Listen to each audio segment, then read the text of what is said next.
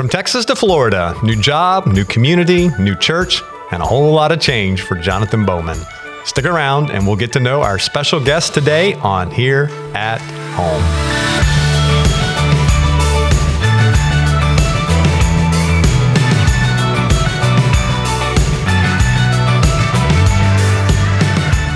Welcome to the Here at Home podcast, a podcast about the people here at McGregor, their stories, their ministry, and their love for Jesus. My name is Mark Bricker, and if this is your first time to the show, welcome. And if you're enjoying the Here at Home podcast, I would encourage you to subscribe to the podcast. That way you'll get each new episode delivered right to your podcast player. So join me in welcoming our guest for today's podcast, Mr. Jonathan Bowman. Welcome, Jonathan. Thanks, Mark. So glad to have you here on the show. And I guess I need to say welcome to Florida. That's right. Welcome to Fort Myers. Welcome to McGregor. And welcome to the podcast studios here at McGregor Baptist Church. All of the above. All of the above. So today's episode is all about getting to know you, our newest ministerial staff person. Now, a few weeks back, you had the opportunity to introduce yourself to our entire church family in our 3 morning services. And you had all of about 3 minutes, I think. It was very brief. To introduce yourself. And even with that, you had to share that time with your wife. So That's right. You didn't even get all the 3 minutes. So you get a little more time today for folks to get to know you. So that's kind of the whole focus. So our McGregor folks and even beyond McGregor can get to know Jonathan a little bit better. All right, so you ready? I'm fairly sure that I'm ready. Fairly sure. Okay. Let's start at the very beginning. Okay. Where were you born? Well, I was born at a very early age in Conroe, Texas. I guess Conroe, Texas. My dad and mom were pastoring in the Woodlands. And then... Is that outside Houston? Yeah, it's outside Houston, Texas. And I was preemie, so I was like 3 weeks early. So I was a little 3-pound kid when I was born.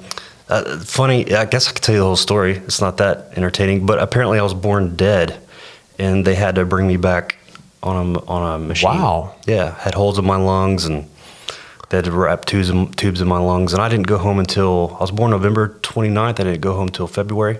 So you had a rough start early on. Yeah. And that was just 3 weeks early, and you had all that. Wow. Yeah.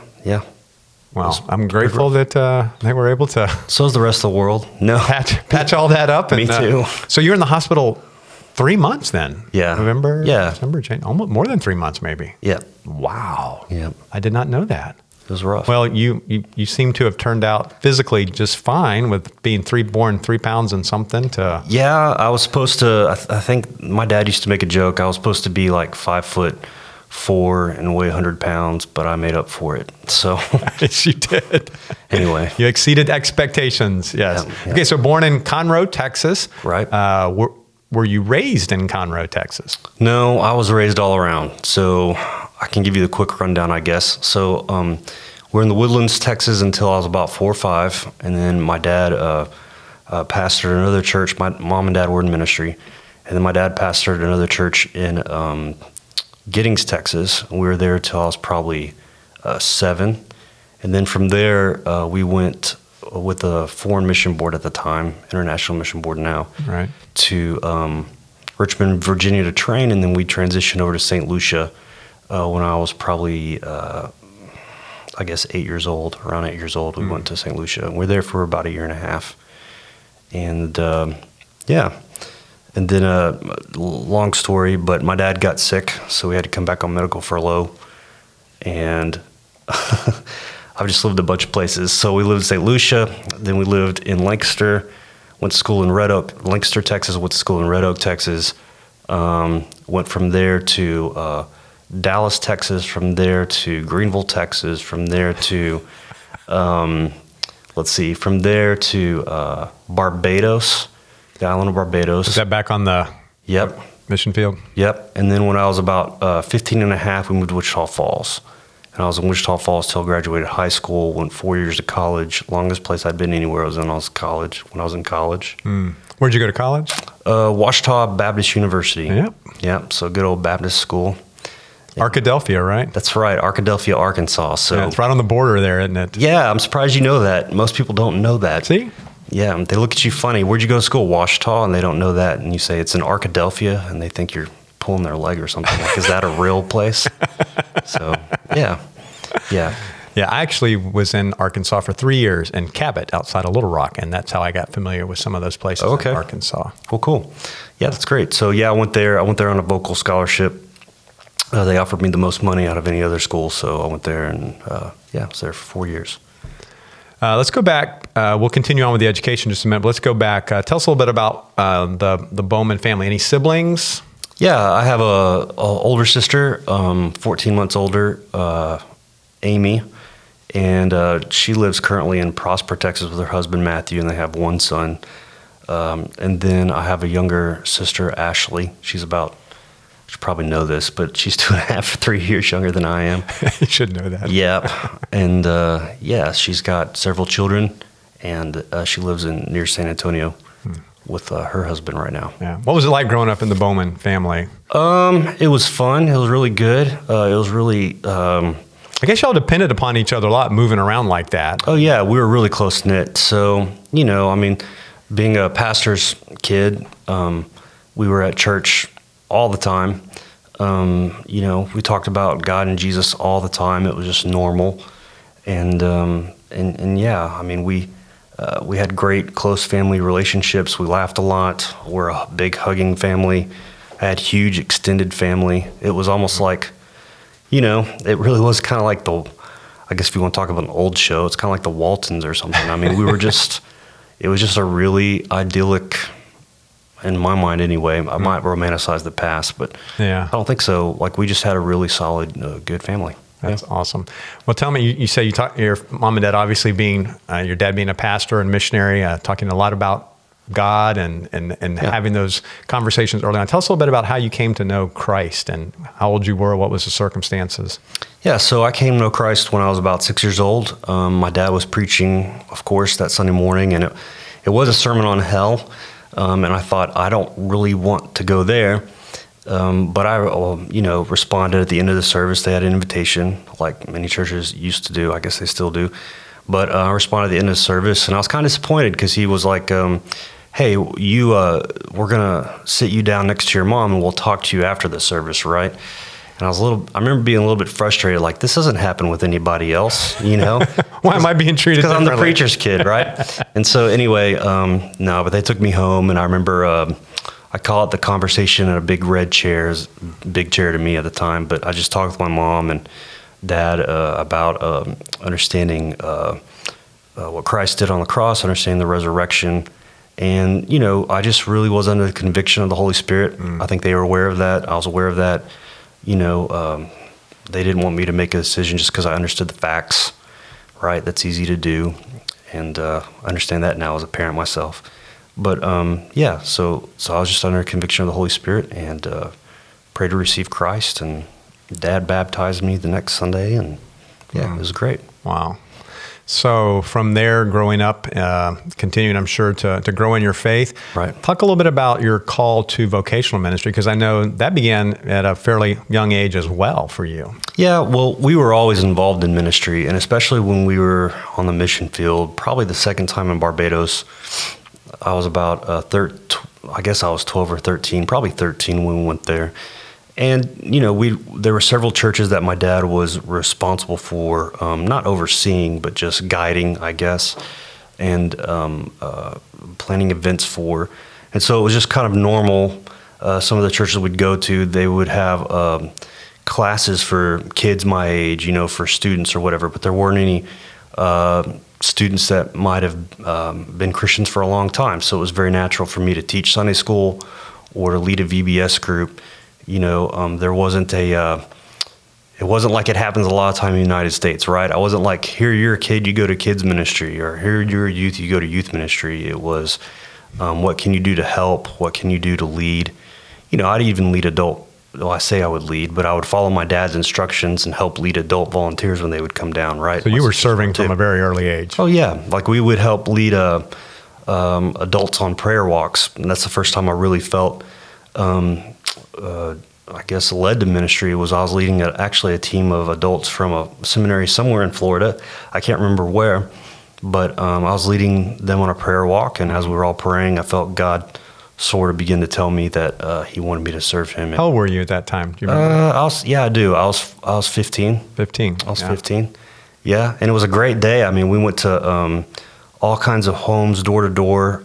We didn't have a single house that we knocked on where somebody didn't pray to receive Christ. It was just like a monumental day of ministry and evangelism. And so, I was 15 when I first sort of... So how did that progress from there? Well, I'm stubborn. I'm stubborn, and I'm a little bit foolish. So, God, I just prayed... It's not really that. So growing up in ministry, you see maybe it's not all daisies and roses, right, side of things. And we had some... I just think there's situations where I saw my family being treated unjustly because of all the variety of reasons people can think of, right? Power struggles and all the things that tell people if it wasn't for conflict, we wouldn't have the majority of the New Testament, right? It was all written in response to conflict in the church. Right. So we should expect it. But I didn't want to really do ministry. I wanted to be a veterinarian. I wanted to be of course, I was into this old show called Jag at the time. I wanted to be a fighter pilot. I wanted to do something else. And and so I just began to pray, though, God, if you want me to do this, just speak really clearly to me. And one night when I was 18, I was supposed to sing the church special. And God was just convicting me that I needed to say yes to do a ministry. And I didn't want to do it, so I snuck off to the youth room. And my dad came and found me, and he gave me this really good talk because he kind of knew what was going on, but he wasn't. My dad just wasn't a very, if you tell a kid to do something, they're a teenager, they'll probably go do the opposite, right? So he just kind of sensed that that's where God was moving me, but he didn't want to be the reason that I was pushed there, and he just told me, what's going on, Jonathan? I was like, well. God is speaking to me, but I don't really want to respond. And he was like, since when does what you want factor into any equation? Mm-hmm. And he kind of left me by myself after that point. And he wasn't mean about it. He was just very quiet and frank about it. That was kind of his nature. And so I left that room, and I knew that I was called to ministry. So, wow. What are some other spiritual watermarks in your life as you look back since that time? I mean, there's just been a lot of things God has done. I think He made it pretty clear where He wanted me to go to school. Of course, marrying my wife, Jessica, that was pretty clear. How did y'all meet? Okay, well, she's going to tell the story differently than I am, and she'll probably tell it the right way. But no, so I was a seminary student at Southwestern in Fort Worth, and she had already graduated with her degrees to her master's degree from TCU, and she was working in the school system. Anyway, so I was a seminary student in Fort Worth, and I had to go to chapel every day. And there's a girl that I sat by in chapel. She's like, hey, you really need to date my friend, right? And this happened for a year and a half. And I was just like, no, I'm not really interested. But they conned me into going they sort of tricked me and conned me into going this apple dipping party in the fall. I've never heard of an apple dipping party, right? So this was made up just to get me there, probably not. But anyway, so I go to this apple dipping party where you dip apples in a caramel and decorate them and stuff. Yeah, knew that was a party thing. It's not like apple snuff or anything like that. Not that kind of apple dipping. But yeah, so you dip apples in caramel and stuff like that.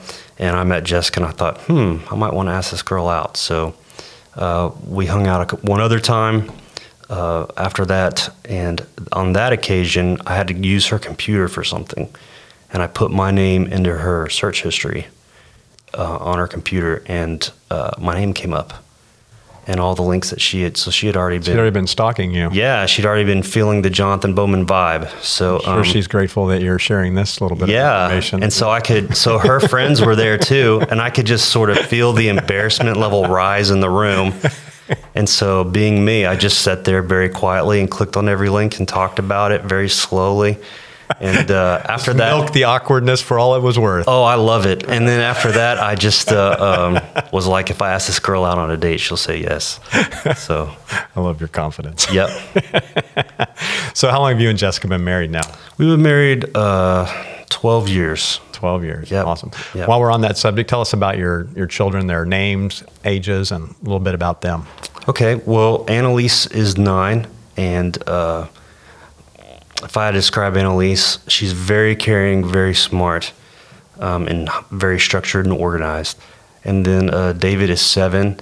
And David is, I guess he gets it from me. He's a little bit of a loose cannon, under the radar kind of guy. Uh-oh. And no, they're just both very sweet. Annalise has already given her life over to Christ, fell under conviction of the Lord. David, we're still talking to him about his salvation, and probably if I wanted to, I could make him make a decision, right? But yeah. But he understands the gospel. He gets teary-eyed when he hears the gospel, but he's just not, quite there yet. But they're wonderful kids, great kids, and we laugh a whole lot in our house. So That's good. Yeah. Laughter is good. Any other spiritual watermarks, things that kind of stand out over the last 10, 15 years? Yeah, well, I mean, just growing in ministry. I think God growing me in ministry through the different places He's had me served. When I first began serving Him in ministry, I was pretty introverted and fairly quiet, actually. And I just had a couple of pastors, Gary Dimmitt, who's in Bridgeport, Texas, and then I had another pastor, Don Phillips, in Arkansas.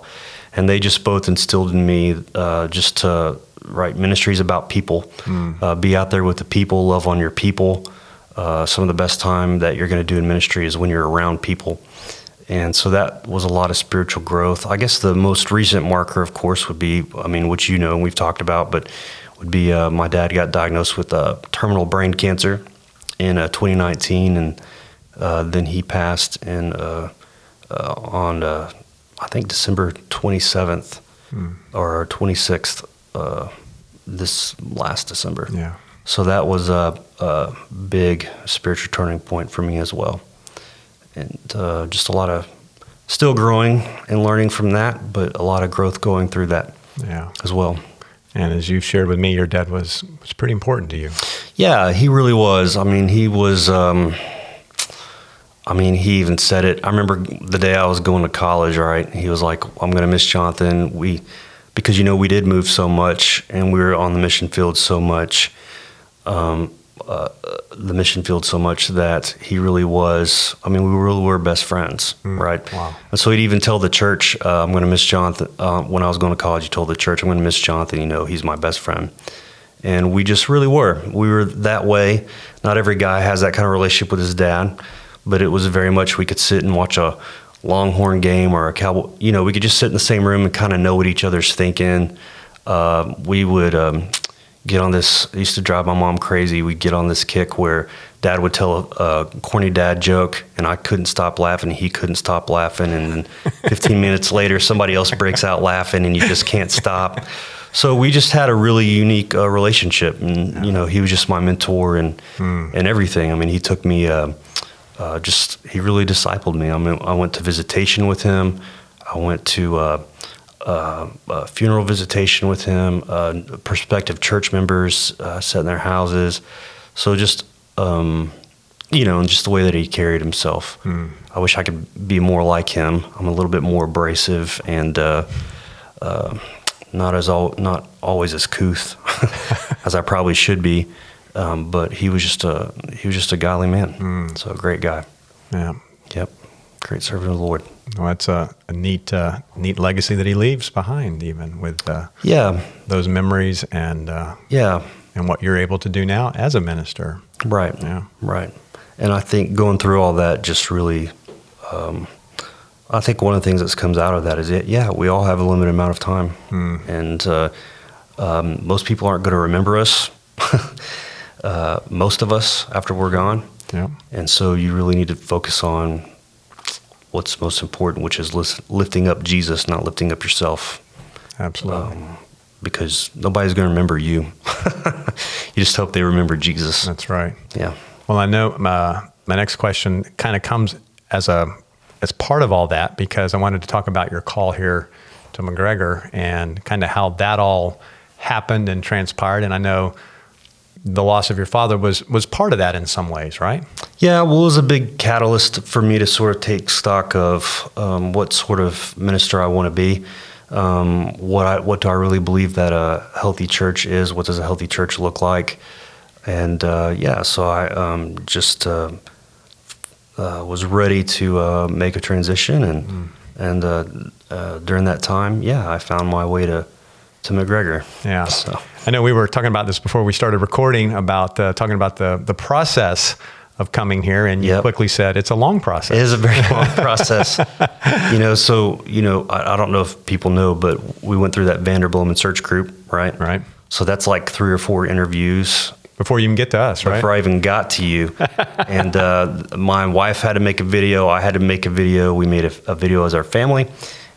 And then all that, I suppose, was submitted to y'all on this huge TV that y'all have in that conference room. We were massive on that screen. But anyway, and then, we had 6 interviews with y'all, maybe more. Yeah. Personnel committee interview, elder interview, just initial visits. So it was very long. Yeah. Very long and detailed. What was your takeaway in going through that process? Well, I enjoyed it. I enjoyed it because y'all asked whatever question you wanted to, right? And I enjoyed it too because y'all were very receptive to us asking whatever we wanted to.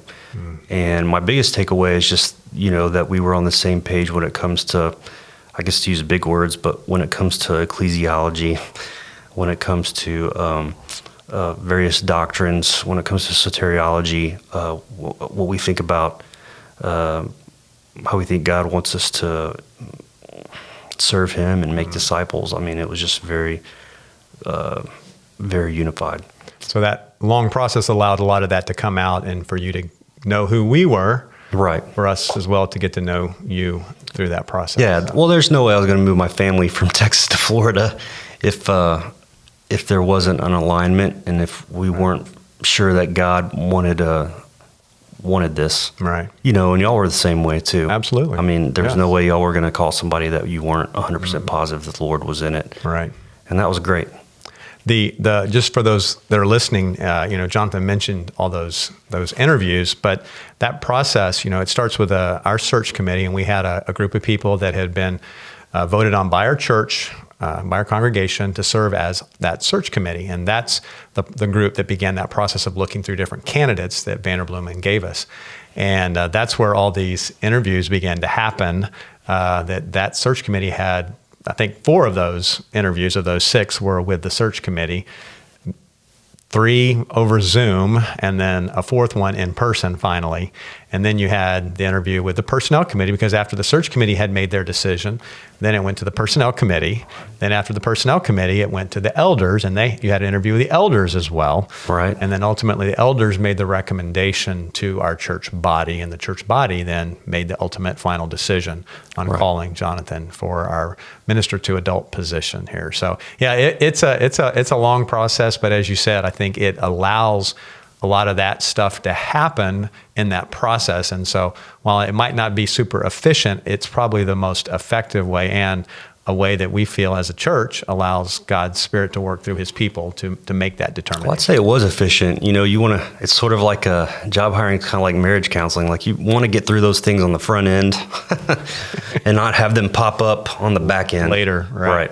Because you made some rash decision. So absolutely. I just mentioned your title for the first time. You're minister to adults. So do you know what that means? How would you define your position as a really new still staff person? Yeah. Well, so I think that I'm over adults that are under 55, married and singles, right? Singles of any age, I believe. Correct. And then, my role in that is to encourage disciple making, evangelism, and also to just make sure everybody's being an active part of the body of Christ. Yes. Right. That we're just all engaged in serving and following the Lord. Yeah. So, yeah. You mentioned earlier some of the things you learned from those early pastors you served with about the relationship. How would you define your leadership style, ministry style, for somebody that did not know you at all? Yeah, well, I'm pretty, I sort of mold myself to the person that I'm around, right? So I'm sort of I guess I have a servant-hearted ministry style, you know. I try to take an interest in whatever the person that I'm around is interested in. I'll even sort of mold my interaction based on who they are. I don't expect people to. That's one thing you learn on the mission field, right? Is you adapt to your surroundings. You don't expect your surroundings to adapt to you, and you also learn that you have to adapt fairly quickly, right? If you're going to build relationships. Being an MK, if our missionary kid, if teams were coming down and I wanted to get to know them, I had about a week, right, to form relationships. So you learn within the first couple of days. You ask questions about the person. See what they're about. You show a general interest in them, and just build relationships faster that way. Yeah. So that's the way I try to lead. I just I do have a genuine love for other people, and I'm willing to. I don't fake it, but I'm willing to mold myself to your world, right? Instead of expecting you to mold yourself to me. And it's not fake, again, because I generally love other people because Christ loves other people. So yeah, I think that would be something I would say is very true about you already, that you definitely care about people and you enjoy being around people and want to be around people. Right. I think that's a good sign for somebody that's called to ministry, that they actually enjoy being around people. That's true. You hear the joke that, boy, ministry would be easy if it weren't for people. But that's not a good approach. And if you want to be an effective minister of the gospel. As a minister to adults, you have those different responsibilities. Anything else that kind of excites you about being here at McGregor and the ministry aspect? Yeah, well, I think there's a lot of opportunity for outreach still. I think there's a lot of opportunity for evangelism. I sort of told the committee when I came, there's no shortage of lost people in the world, right? So every person we meet is an opportunity. So I'm excited about that. And then I am excited to get to know the different leaders, the different teachers. I'm excited to get to know more of the staff, what y'all have in place already, to learn from y'all. I don't. This is my excited face, but yeah, I really am. I'm full of excitement, and I'm ready to go. All right. So outside of the ministry, what are some things about being in Florida that you're excited about? Oh, okay. Well, I'm gonna hunt an alligator for sure. I think I've already looked that up. You have to enter like a special draw or something to do that, but I'm going to do that. All right. On an alligator. Yeah, I'm sorry. Has your wife signed off on that? Well, she doesn't have to see me hunt the alligator. Okay. So, all right. But she is aware that that's what I'm going to do. And then, I want to try everything. Like I said, I'm sort of in this phase where life is short, right? So we're looking forward to doing Disney, of course. That probably sounds like somebody coming to Texas and say, we're going to Six Flags, to some native Floridians. But my kids love the Disney stuff. I love going to beaches. We all love going to beaches. I'd like to find a nice sort of secluded beach. I don't know if such a thing exists in Florida. You found one that carries your name, did it? That's right. Bowman's Beach on what's the island's name? Is it on Sanibel? Sanibel. Mm-hmm. Yeah, so we already own a beach. So you got your own beach. That's awesome. You're good to go. I'll kick everybody off. This is my beach. Well, we're super excited to have you and Jessica here and your kids, and we are definitely looking forward to getting to know you and serving with you. And I think I'm excited as well to have you, and I think our church is excited as well.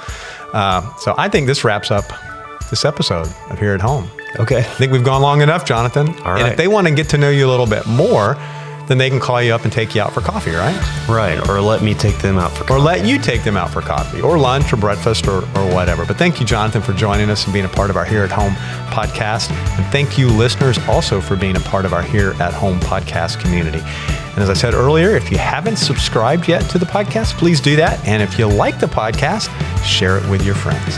Thanks for listening, and we'll see you in a couple weeks back here at home.